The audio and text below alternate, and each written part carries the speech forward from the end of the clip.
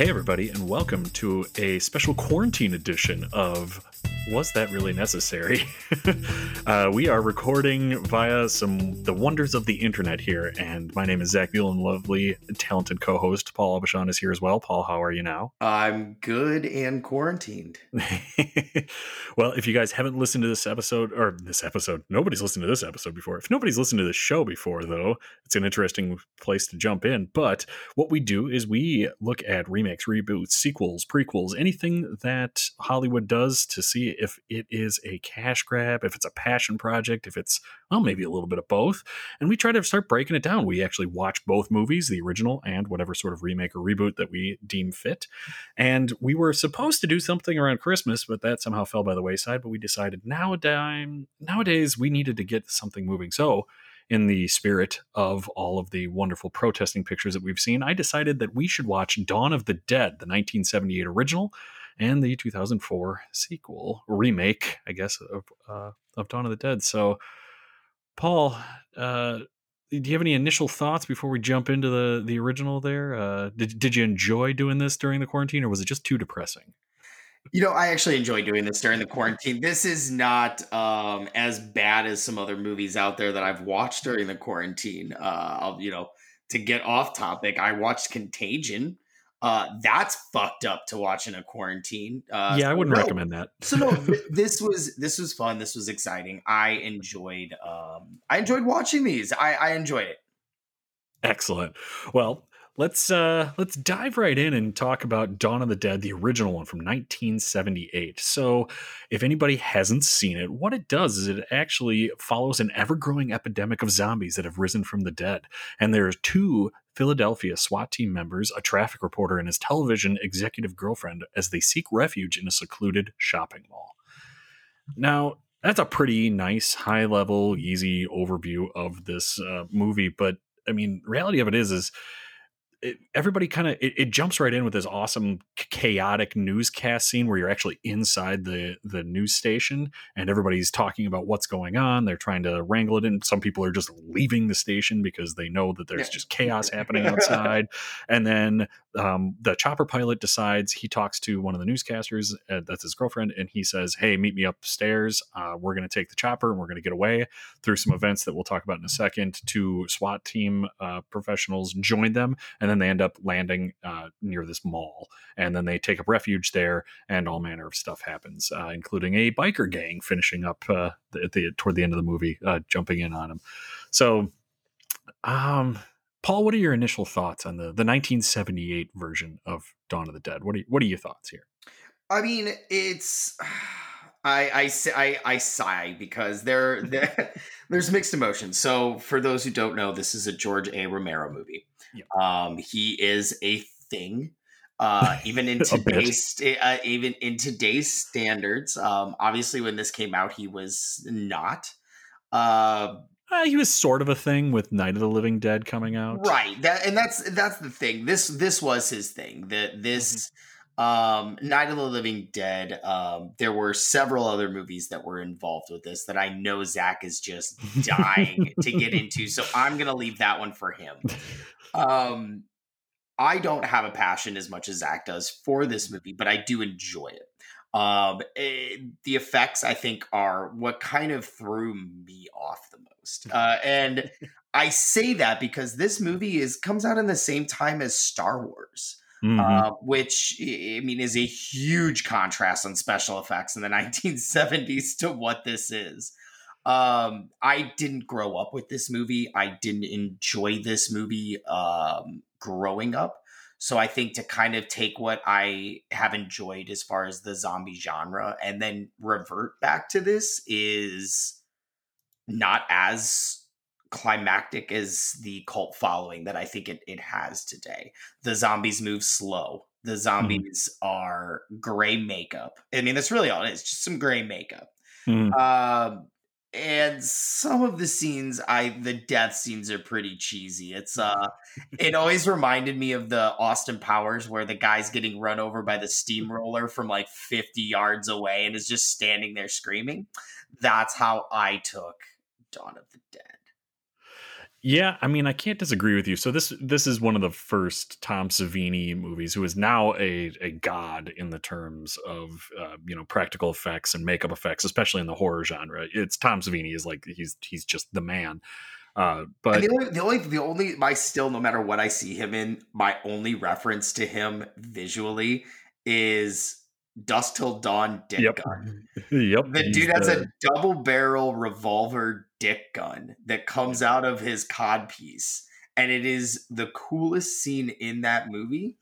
And no matter what else I see him in, no matter how many times I see it, I just revert back to him leaning back in a chair and a dick gun. Yep. I mean, that's a good visual to have of him. Right? Um, he has now, like he's pioneered so many different makeup effects, and he is well known for just creating some amazing stuff. But this one, the funny thing is like if you go to the Dawn of the Dead trivia page on IMDb, first thing says Tom Savini chose the gray color for the zombie skin since Night of the Living Dead was in black and white and the zombie skin tone was not depicted. He later said it was a mistake because many of them ended up looking quite blue on film. If that doesn't give you a pretty good indication of the fact that this makeup special effects guy was like, I might have fucked up a little bit there. Yes, it's cheesy. Some of the effects are, I think, hilarious. I love the zombie. There's at one point one of them sticks its head up into some helicopter blades, and the top of its head gets chopped off. I love it because it's clearly like a Frankenstein head that's been built up way too far from this guy's this guy's head. His forehead is like Peyton Manning huge, and then they just stick him under there. It's super cheesy. Now, as Paul said, I have a love for this film. I really do. It is cheesy. It is overwrought. It is not the greatest special effects. It is what it is. But it helped, along with Night of the Living Dead, really pioneer a genre. It has the slow moving zombies. It is the sequel to it. And what it really lacks in some of the seriousness or some of it being kind of cheesy, it does a really good job of Ken Foree, who is a bit of a well-known actor in terms of like B-list horror movie actors. He is a strong black man that was depicted at a time that they were not really. The Night of Living Dead also features a black protagonist in 1968 when that was not a thing really either. So it's got Romero does a really good job with actually like bringing that to light of it. The woman in Dawn of the Dead starts off as really kind of shitty, and that was a big critique of Night of the Living Dead. Was the Barbara, the head woman, was just kind of lame and boring. But then she starts to get her own, and she starts standing up to the men, and it depicts SWAT team police officers very poorly, and it really drives a hole in a wedge between the races. And it's a really that first scene, Paul. I mean, when the SWAT team is introduced to him, there's Oh just my a guy god. who's going off Coming up, half cocked and shooting minorities all the time. It's just crazy. I have it in my notes. Like, starts with a lot of explanations about zombies. Hmm. Um, Dropping N bombs right off the bat. Right off. Like, Yep.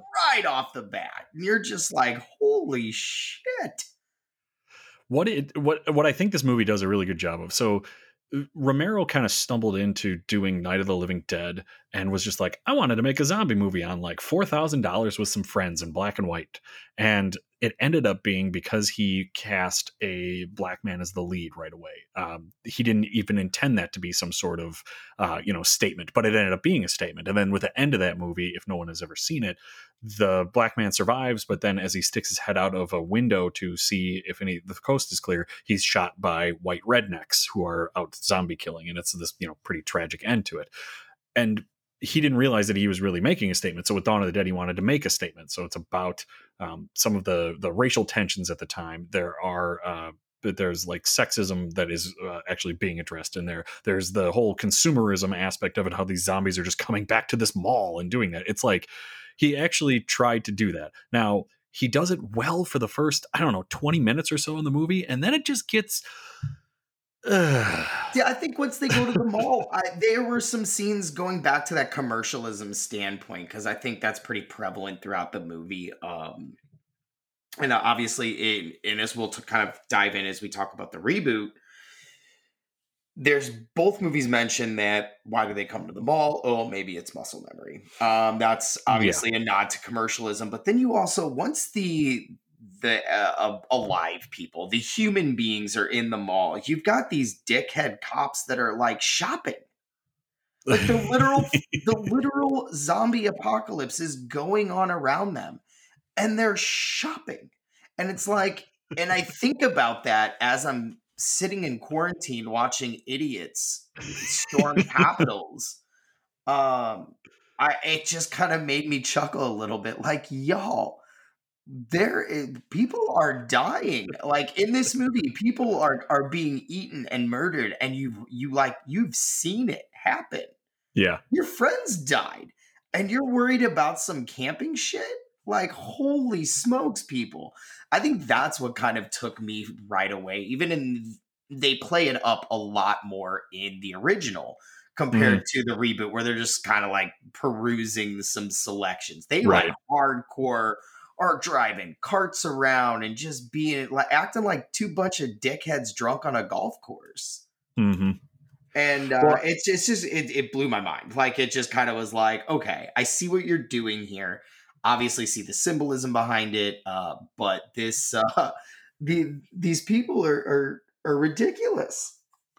yeah, and like I said, Romero is trying his best to deal with a lot of this stuff, but like I said, he kind of stumbles into it with Night of the Living Dead, and he didn't set out to make any sort of commentary.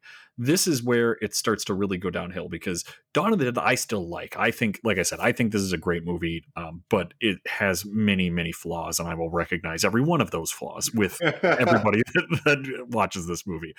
And then he goes to Day of the Dead in 1985, which is this commentary on military and the police state and that kind of stuff like that. It is.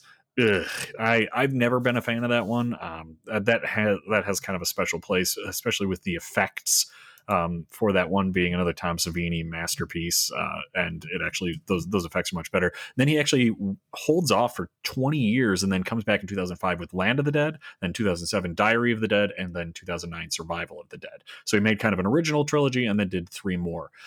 Those other three, Land, Diary, and Survival, are all so heavy-handed with everything. Like Land of the Dead is about politics and class disputes, and like the upper class in that one literally live in a tower overlooking everybody. Like it's not exactly subtle with any of this, and then it just goes downhill from there too. So it seems that like Romero kind of he accidentally made a masterpiece and then kind of just was like, I don't know, zombies, you think they could represent, let's say, poverty this time, and then just What's kept going going from on in the world today that we can represent? yeah. So I love this movie. I like it for Ken Foree and his overwrought acting. I like it because it is this just god awful kind of slow plotting plot along with the zombies, and it's so entertaining. And I love that if you're watching this movie and you go and you wait till the very end when they get into the end credits, that the music you may recognize is the Robot Chicken end song. That is, Robot Chicken actually took the song from Dawn of the Dead and then made chickens cluck it for their end theme. So that it comes from the original Dawn of the Dead. So did you catch that, Paul? Did you Oh know yeah. Oh yeah. that? Oh, um, So it's definitely just caught it's it. funny. There are some other like fun, just kind of things I learned about this movie. Mhm. Diving into the worldwide web here, Yeah. the mall. So obviously, I was kind of curious watching this. I was like, holy shit! How did they pull this off in the '70s to film in a mall? Right. Well, they did it at night, obviously. Mhm. Um, but what they didn't account for was that at 6 a.m. the mall music turned on and nobody knew how to turn it off. So they had to stop filming at 6 a.m. And then apparently they would go out drinking and get hammered. And Savini was cool with this and with them and actually encouraged it because he thought drunk zombies would be better on camera. What he did not prepare for was what damage to a mall drunk zombies would do at night. Some of the stories were pretty funny. Just, I mean, shit, golf carts were stolen, windows were broken. It sounds like it turned into a kind of a party there for a while with Mhm. the extras. So, definitely the 70s. And even in the beginning of the movie, I did, if you notice, they're when they're riding over in the helicopter, the guy's like, "Oh, it's one of those new fancy malls, new indoor malls," and I'm like, "Holy shit, that's right." This is kind of like a whole new thing. And even before kind of that 80s let's go to the mall vibe kind of took over. It was I forgot malls were kind of new when this movie came out. Yeah, no one's ever going to accuse this of being a modern movie watching it. No. No. I mean, I really you can see where this movie helped pave the way for other, especially genre type movies like that, and you can tell that Romero is a good filmmaker. This didn't really launch any careers outside of, again, I've mentioned before, but Ken Foray, but he never really got above that sort of either black exploitation or horror movie type of acting. So this didn't, and it's not hard to see why. They're not the greatest actors in the world. They are so overblown. I mean, this is like kind of like watching a soap opera but with zombies, that just blew themselves to make an Arrested Development reference there. Gotta listen to yourself. But it's just it is, I don't know. I love it for its flaws. I love it in spite of its flaws. I love the movie, and I don't know. It was pretty entertaining. It was it did do pretty well at the box office. I think. Paul, you got some numbers for us. You usually do with this. I do, and this was actually of all of the of his series, this is the most profitable at the box office. Uh, Interesting. and I believe a lot of that is because it only cost $650,000 to make. Yeah, that Um, sounds about right. and took in a box office, just in the box office, of $66 million. So that's, I mean, shit, that's a good chunk of money to profit off of for this film, and not only obviously the money that it's still making up to this day. Yeah, and then what's interesting too is like you would think about something like Night of the Living Dead, which I mentioned was made for like $6,000. You would think that that would be some sort of huge profitable thing. Night of the Living Dead is interestingly, it is now in the public domain. So that's why a bunch of modern horror movies will show people watching that because they can, because it's an influential movie that just hit public domain because Romero just let the or I don't, one of his producing partners, I believe, let the rights slip. So it's interesting that this is the more profitable one because he just didn't make any money off of Night of the Living Dead, despite it not being any costing any money.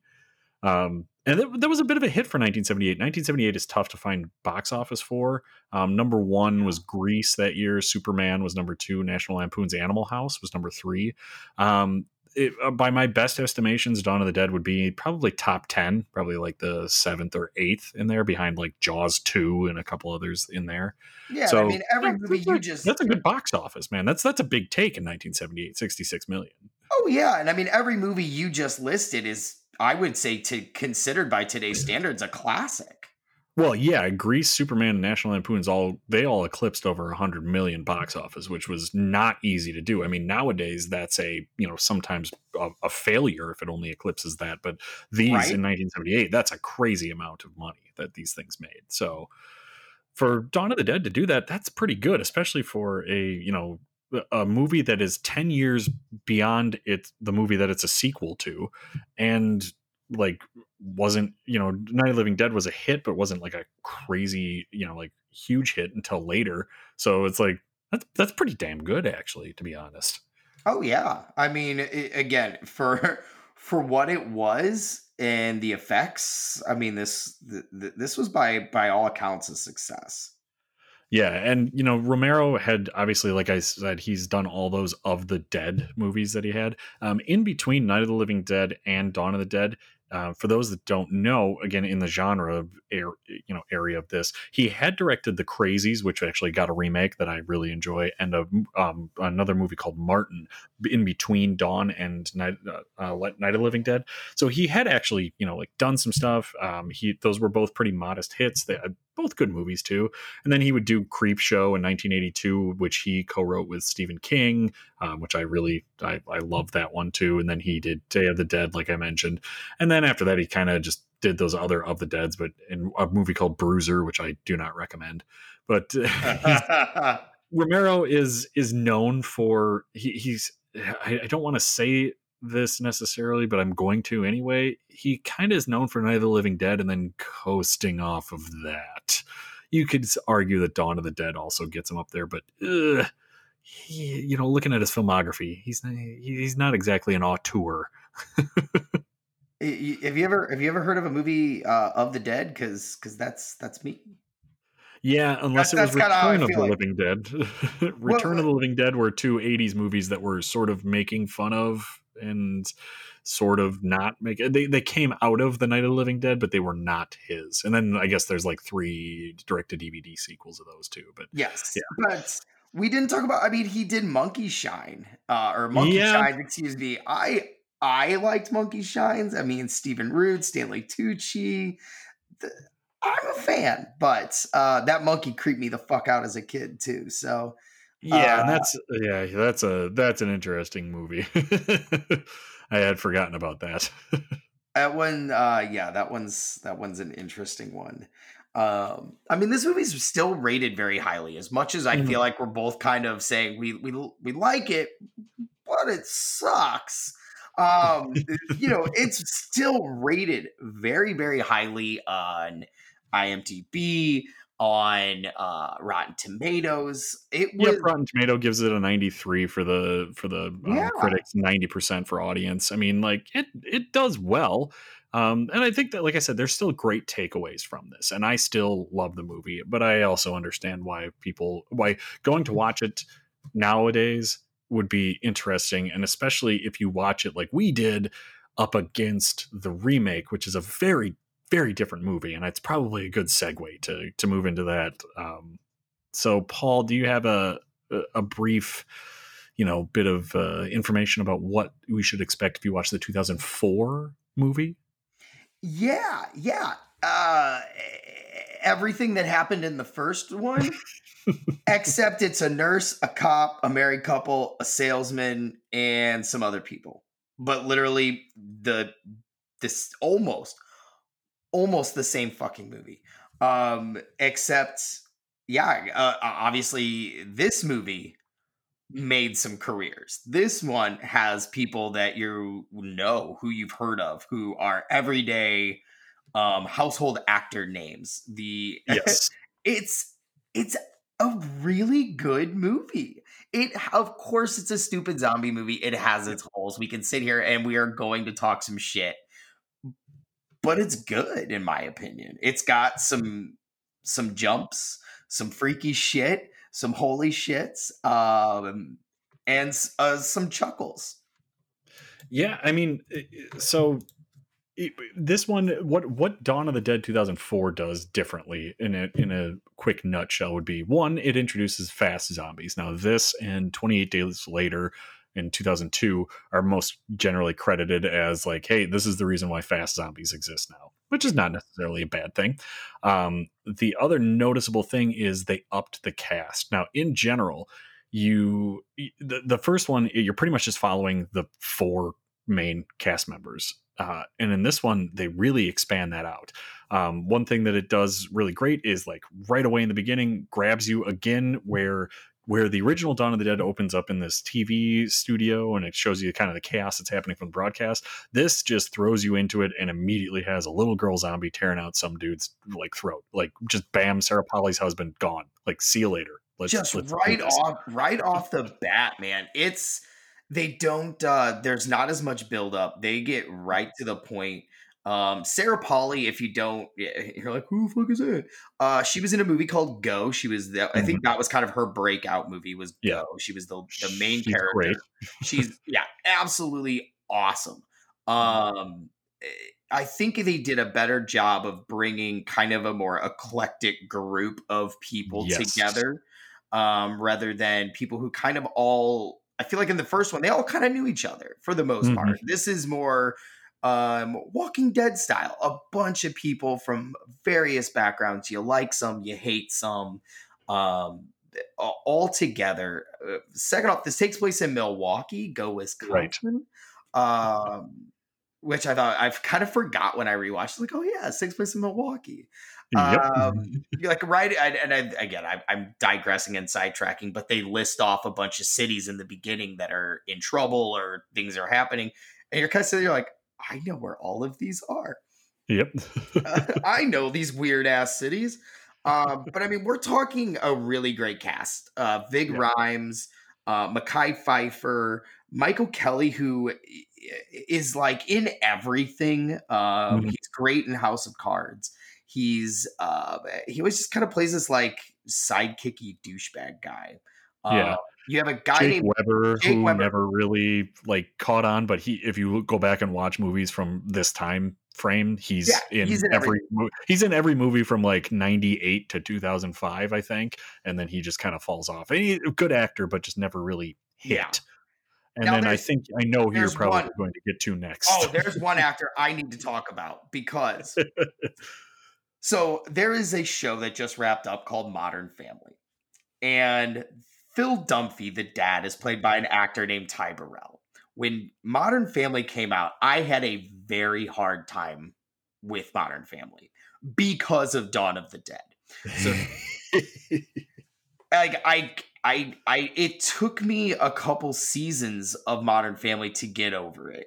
So Ty Burrell is in this movie and he plays the douchiest of douchey douchebags. He And is awful. But he's I just mean, great. He's so good as he this awful character. and that's the problem is that like I love him as this character because I have always up until Modern Family have always seen Ty Burrell as an asshole.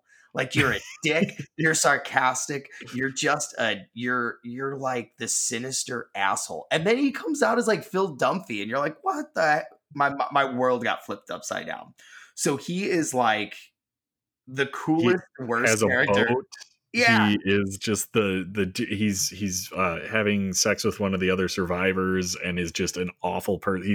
He is a just I mean he's this just misogynistic rich douchebag. He's just such and he's so good at it. And it's like and if you have never watched this movie and you only know Ty Burrell from Modern Family, which I think you are probably in the majority there, you really need to watch his character in this movie because it is just you will be blown away. And I don't know if I'm ever over it. I'm so glad you went on that diatribe because I feel the same way, and I still don't know if I can take him as Phil Dunphy on Modern Family, honestly, because I still just see him as this. yes, like I can't. There's certain scenes, especially where I mean, this movie came out in 2014, so I'm gonna spoil some shit. Like when he gets, 2004, like yeah, even worse. way back. When when he gets turned into a zombie, and that first like he like looks up and it's like Mhm. like I can't get that image out of my head, even today. So Yeah. yeah, I've been dying to talk about Ty Burrell and then Matt Feuer's in this. Oh, I love Matt Frewer. He's so good from Honey I Shrunk the Kids. He's the neighbor from that, and he was in Yes. like the Stand miniseries. He's another one of those guys that just shows up, and you're like, oh yeah, that guy. I remember him. He's Max Headroom. Yes, he's Max Headroom. That's like I was like so Ellen, my wife watched this with me. This is one of the first ones she watched with me, and she immediately is like, "Is that the neighbor from Honey I Shrunk the Kids?" I was like, "Yes, he is." Oh, he forgot he was in that too. Yeah. Um, so this movie has a much bigger star-studded cast. Yes, and it one of the interesting things about this is like the something that I really loved about the original Dawn of the Dead is that they they do give enough time for you to actually care about the characters. Now, they're not the greatest, most fleshed out characters, but you still are able to spend time with them and at least connect with them a little bit. And so it pains you when one of them dies in 1970 in the original one. Like, you get connected to these people, and that's good. That's a really good job of doing it. Then, I was always hesitant about watching this for the first time in 2004 because it was like, well, they upped the cast. Now, how are you going to get like 12 people and you actually give a shit about them? Thing is like, you don't necessarily give a shit about all of them, but they do a really good job of making you invested in some of these characters. Even the character that Ty Burrell plays, one, he plays it so well that you like it, but it's pretty one dimensional. You still actually connect with him a bit. You still want to actively root for him to die, but like, you still like, there's still some impact there. And just how it is with all of them, Mekhi Phifer's and Ving Rhames, and like all these, Jake Weber's character especially, like everybody, when you meet these people and you connect with them, even the stupid ones, you're just like, ugh. There's one guy, they at one point, one of my favorite parts of this movie is that they connect with a gun shop owner who they can only see through binoculars. They can't get to him, and they write signs to him, and it shows at one point that he and Ving Rhames are having like a chess match where they're writing down the things on whiteboards and doing all their moves like that. And when that guy, he gets bitten and they go to try to like save him and everything like that, you connect with a guy who's literally never said a word on screen. You've never actually connected with him, and they do such a great job of making him this character that you realize is like on screen for a total of 45 seconds before he's an actual zombie, and never in focus. It's always through like a long shot. It's such an excellent job with it somehow, even though they really expanded out the cast, and it's great. Actually, it really is. Yeah, and I'm glad you mentioned it. I really like that they added that. I think they missed a really big opportunity in this one from the first one that I really liked. So in the beginning scene, the SWAT team and the police, they're going through this house and they run into this priest who is literally storing zombies in a basement and feeding them humans. I wanted that so bad in this movie. I wanted it. I needed it. I didn't fucking get it. It was good. There were, again, stupid zombie decisions made in this movie. I don't know why we're sending girl and the dog. That freaking dog, man.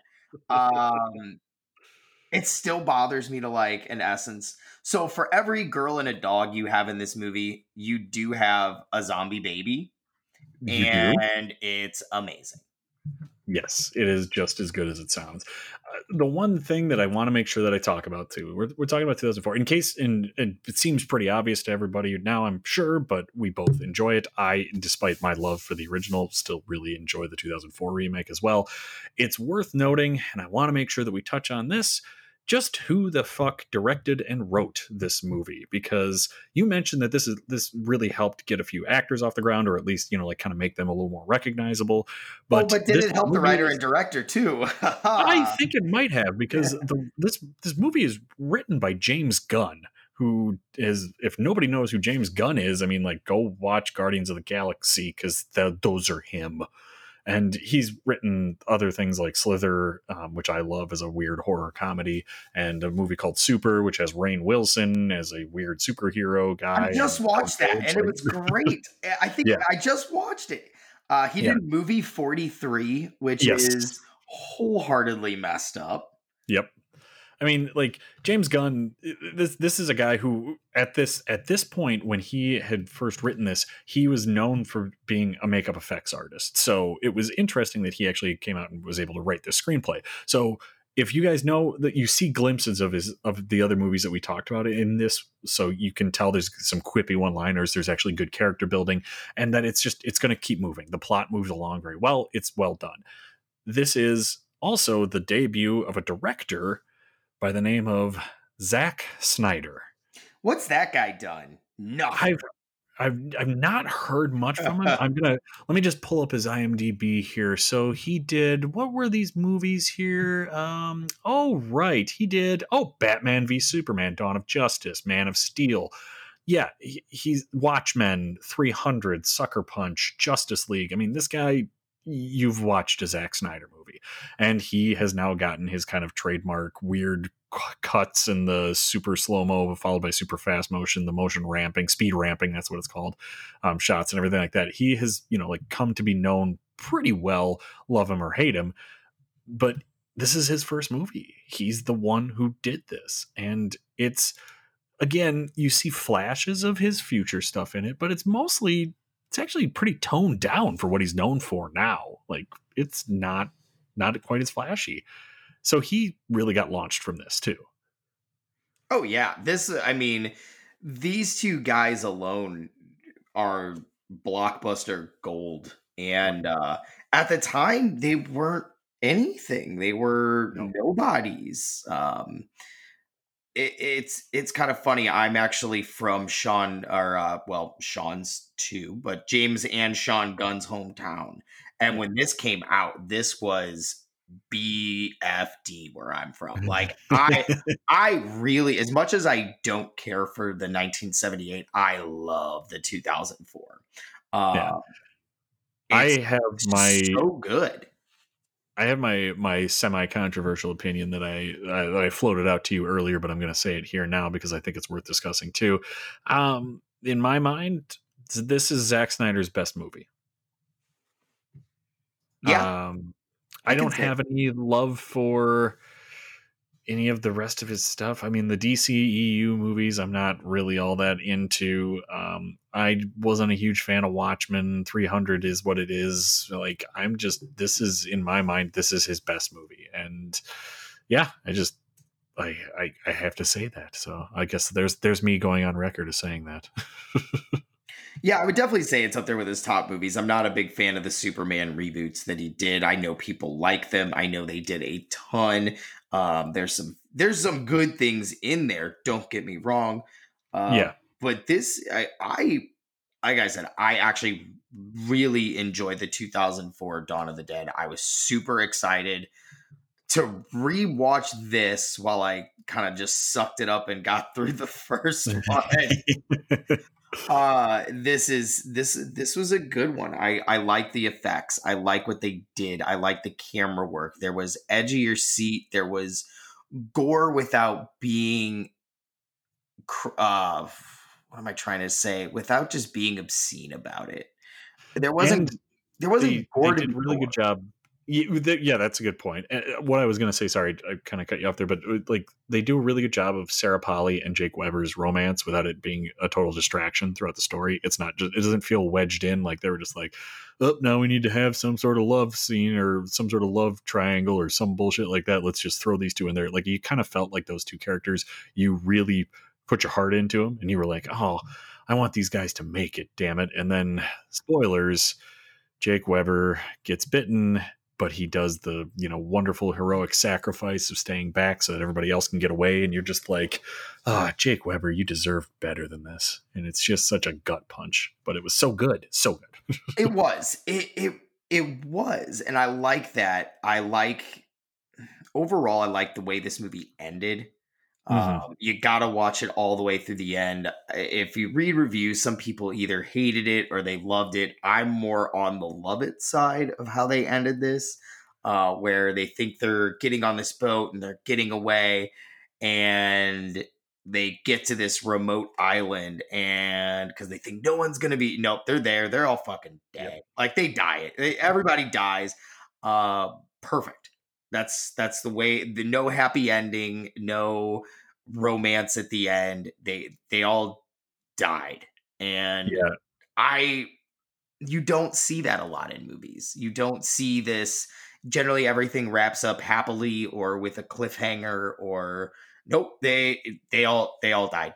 They got to Yep. this island. They did, and it And was it was awesome.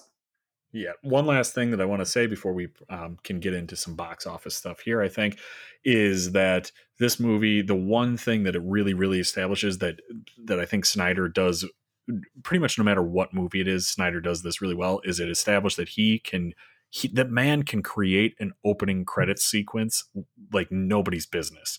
So it opens with all these like, riot shots and all these crazy things happening, and it's with Johnny Cash singing, and it's just so good. And like the opening to The Watchmen was incredible. The even like Sucker Punch, which is not a good movie, has an opening credit sequence that is just grabs you immediately and puts you into it. And like he really establishes that here. I love the opening sequence with Johnny Cash. The Yes. end credits closing with Down with the Sickness by Disturbed, less cool, but it is what it is. It was 2004. Disturbed was cool then. Way less cool. Way less cool. But okay, since you brought it up, I was going to Mhm. talk about this later. Yeah. During the movie, there is a great version of Down with the Sickness by Richard Cheese. Oh yes, Richard Cheese, the famed lounge singer that does all manner of covers. Yes. Exactly. And it's awesome. That's all I was just hoping at some point we'd touch base on that. Well, Uh, and that's a great sequence too, where it's just kind of showing everybody passing the time around, like what we're stuck in this mall, we're talking to each other. What does everybody kind of do? And it shows like people putting on a burlesque show, and then they're doing target practice, and then it's just all kinds of like actual fun, and you just kind of watch it and go, yeah, I mean, if I was stuck in an apocalypse, that might be what I would do. Now, admittedly, it's not what I've done during our current apocalypse, but maybe in the future apocalypse that we have, I could do that. if only we could have been locked in a mall in And Milwaukee. have zombies, I guess. I guess so, right? Well, I'll tell you, this movie actually did okay at the box Mhm. office. Made budgeted and again around 26 million. And made a little over 26 million in its first weekend. So not great. Um, Cumulative overall worldwide gross, though, you're looking at over $100 million. Yeah. And it rated domestically, it was the 51st highest grossing movie in 2004. It was competing against stuff like Shrek 2, Spider-Man 2, Passion of the Christ, Meet the Fockers, The Incredibles, The Prisoner of Azkaban, The Bourne Supremacy, The Day After Tomorrow, National Treasure, The Polar Express. Holy crap, that's a big top 10 right there. No wonder it didn't do so well. Yeah, I mean, you're throwing these movies out, and then you're not gonna get a rebooted horror movie isn't gonna take it to the box office. Yeah, from an unknown director and an unknown writer, despite it having and a cast that is we can look at some of them now and say that they're good, but even then, the big names like a Ving Rhames, it was never like a huge box office draw. Yeah, he'd made like Pulp Fiction and a couple others, but nobody there is a real star, save for now Ty Burrell. But that's been it took 15 years later for him to be an actual big star. Yeah, oh, absolutely. I think at the time, probably the biggest. I mean, there were some household names, like you said, Ving Rhames from Pulp Fiction. Pulp Fiction. Thank you. Mekhi Phifer was just wrapping up with 8 Mile, so people kind of Yeah, knew who he was from that. I'm not. I'd have to look up, but I think this was definitely prior to House. Um, yeah. Well, like and you, like I think everybody just we touched on earlier, with when we were talking about like Sarah Polly and Jake Weber. You look at the cast and it's full of almost everyone on there that you just look at and you start snapping. You're like, oh, they were in, they were in, they were in. Oh, right, they were in yep. this, and then you kind of go back through and figure out like, all right, Jake Weber was in what was it, U-571? He was in one of the submarine movies in the early 2000s. Yeah, right. Yeah, he's definitely got that face though that you look at and you're like, I know you from things. Yeah, Meet Joe Black, U-571, like, all these other just things where you would sit there and it would just bother the crap out of you until you look it up and go, oh, right, he was in insert movie that you actually knew from him. So that's kind of what this movie's cast is. Again, save for Ty Burrell. That's kind of the whole thing of them is just like, oh, yeah, they were in this. Now, I knew Jake Weber, I keep picking on him because I loved him in a weird TV series called American Gothic that didn't last long. But that American Gothic also introduced the world to Gary Cole, who was, one of the Bobs from Office Space. Or no, he was Lumberg. Sorry. He was Lumberg. Lumberg from Office Space. So, like, it's just, yeah. American Gothic is a whole other weird diversion that I could go down. But yeah, that's the crux of this is the whole cast from 2004's Dawn of the Dead is really good. It's just not necessarily people that you know from everything. You just you have to search your memory banks a little bit more for them. Yeah, so you know the craziest thing I learned from Jake Weber, since we keep talking about him, Yes, please. um, is I was looking through things he had been in. Uh, I learned that in the 90s, Gene Wilder had a show for like one season that he was in. Um, didn't Wait, really? Yeah, it's called Something Wilder. And Gene Oh my Wilder had god, a I remember that. sitcom. Well, Jake Weber was in 15 episodes of it. Uh, I can't believe I had forgotten about that. My god. I know. So anyway, yeah, that was that. There's my Jake Weber trivia. All right. Well, we talked about all this type of stuff. So now let's do a quick rundown of the movies. We're gonna break them down for a few kind of quote unquote scoring criteria. We look at that cast, acting, direction / script, production value, and enjoyment value. All right, let's get into it. I'm gonna go ahead and assume I know what our answer will be for this first one, but the cast of the two movies, which one do you think had it better, Paul? Oh, the remake. The remake definitely had it better in this one. Yeah, in case that wasn't completely obvious, I have to agree with you on that one. How about the acting in both of these? Which one do you think did it better? I'm gonna go with the second one. Now, I'm gonna say I I like the acting in the second one is definitely better acting. I prefer the 1978 one because it's just so cheesy and overwrought and everything like that. 2004's is better. I cannot deny that, but I just really love how soap opera y 1978's gets. Oh yeah, It's wonderful. it's so soap opera. What about that direction in the script for these movies? Would you give it to the 78, 2004? Mm. So I will give direction Hmm. to the 2004. Okay. I will give screenwriting to the 1978 simply because I mean it's groundbreaking. Hmm. The remake is essentially the first one. Uh, Hmm. but I mean you did it first, you're the better. I mean I can't in good conscience say James Gunn wrote a better sequel to. You basically wrote the same thing and you changed some things. So I mean, George Romero, hands down, I'm going to give to writing for this one. But directing, I like the effects. I like some of the Hmm. choices that were made for the remake. But again, you're Hmm. talking such a huge difference in time that it's almost not fair. Yeah, and like I mentioned, Romero is not going to ever be labeled as like an auteur or a or groundbreaking director. I think, especially based off of his filmmaking prowess, but he's done some interesting stuff. I like that you said that about the script, and I think I would definitely agree with you on the script. The 2004 script, probably from a pure just like dialogue perspective or character driving perspective, is definitely the better script, but in 1978, I know I mentioned that he gets heavy handed with his social commentary and how he wants to do this, but there is something there. 2004 is very much we're going to make a popcorn horror flick that is just, we're out to make zombies and you guys get to see boobs and gore. Like, here's what we're doing. We're going to throw this out there.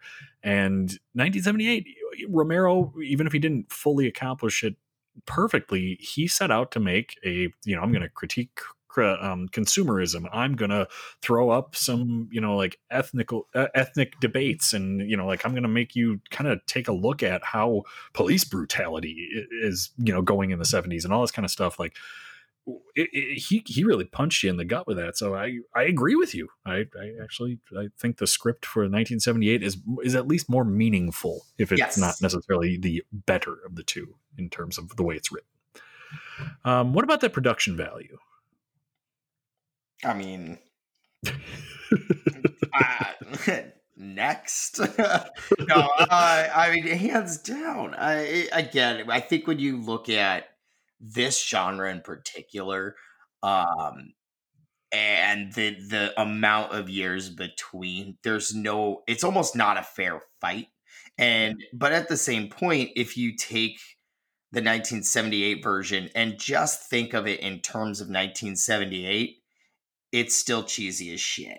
Yeah. So I'm definitely giving this to 2004 for that reason too.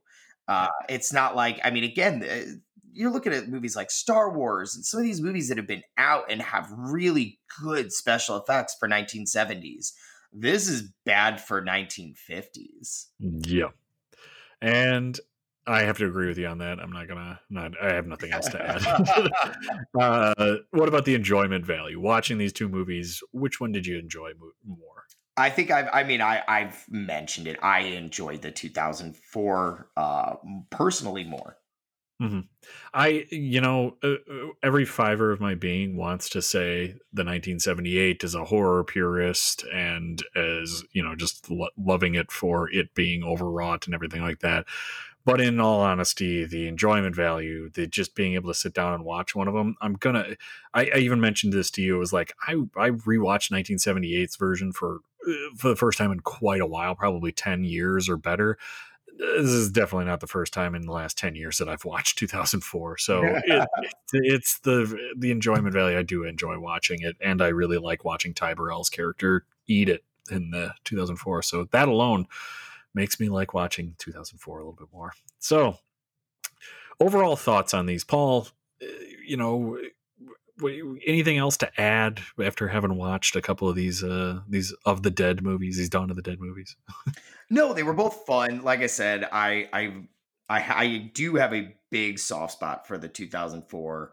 Mhm. 78, meh. I enjoyed it. I thought it was fun. It was worth it. It was a laugh, if anything else. But no, this was a fun one to do.